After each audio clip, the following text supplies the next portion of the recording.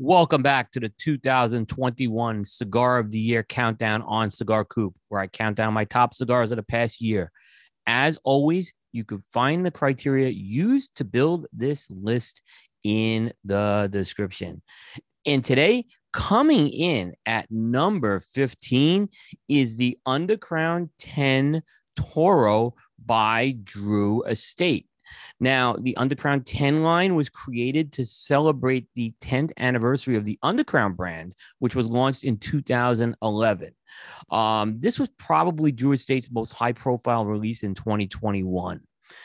Undercrown 10 had a soft launch, and it was originally released as an unbanded mystery cigar in a kit that was made available to consumers prior to a broadcast that the company was doing called Freestyle Live.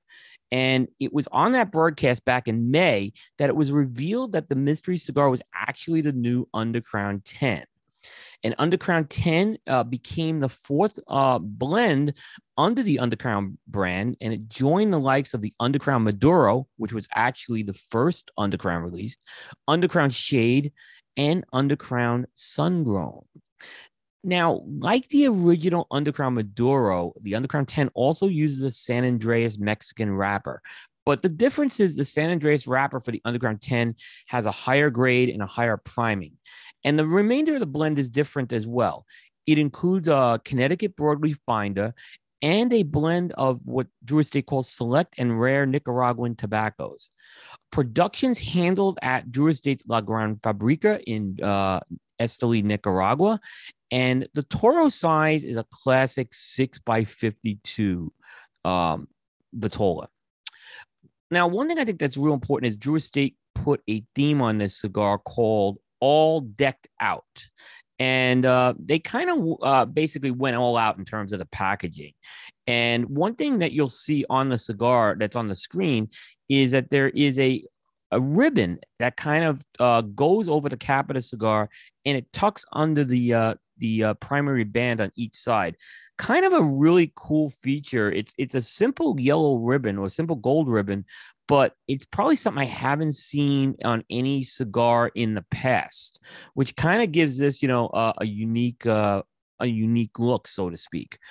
But it's really, again, the cigar's landing on this list because of the performance of this cigar.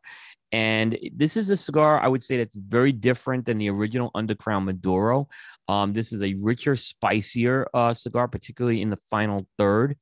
It's a cigar that starts out medium in terms of strength and body. And then by the last third, it's going to go to medium full.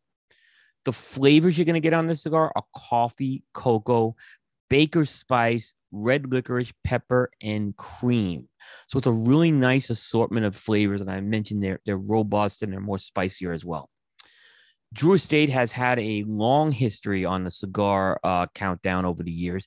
This is the eighth year that Drew Estate has landed on the countdown, and they've been on the last 4 years in a row. And if you count the Crown Head cigar that was released, this is the second cigar by Drew Estate's La Gran Fabrica facility to land on the countdown. Meanwhile, if you're following the countdown, Nicaragua has been the story of 2021. We have seen of the 16 cigars that we have unveiled thus far, this is the 11th one coming from Nicaragua. So no doubt there's been a very strong Nicaraguan influence on this list this year, which is quite unusual. As I've curated lists in the past, they tend to be more balanced among the other countries. So we'll continue to see how that goes as well.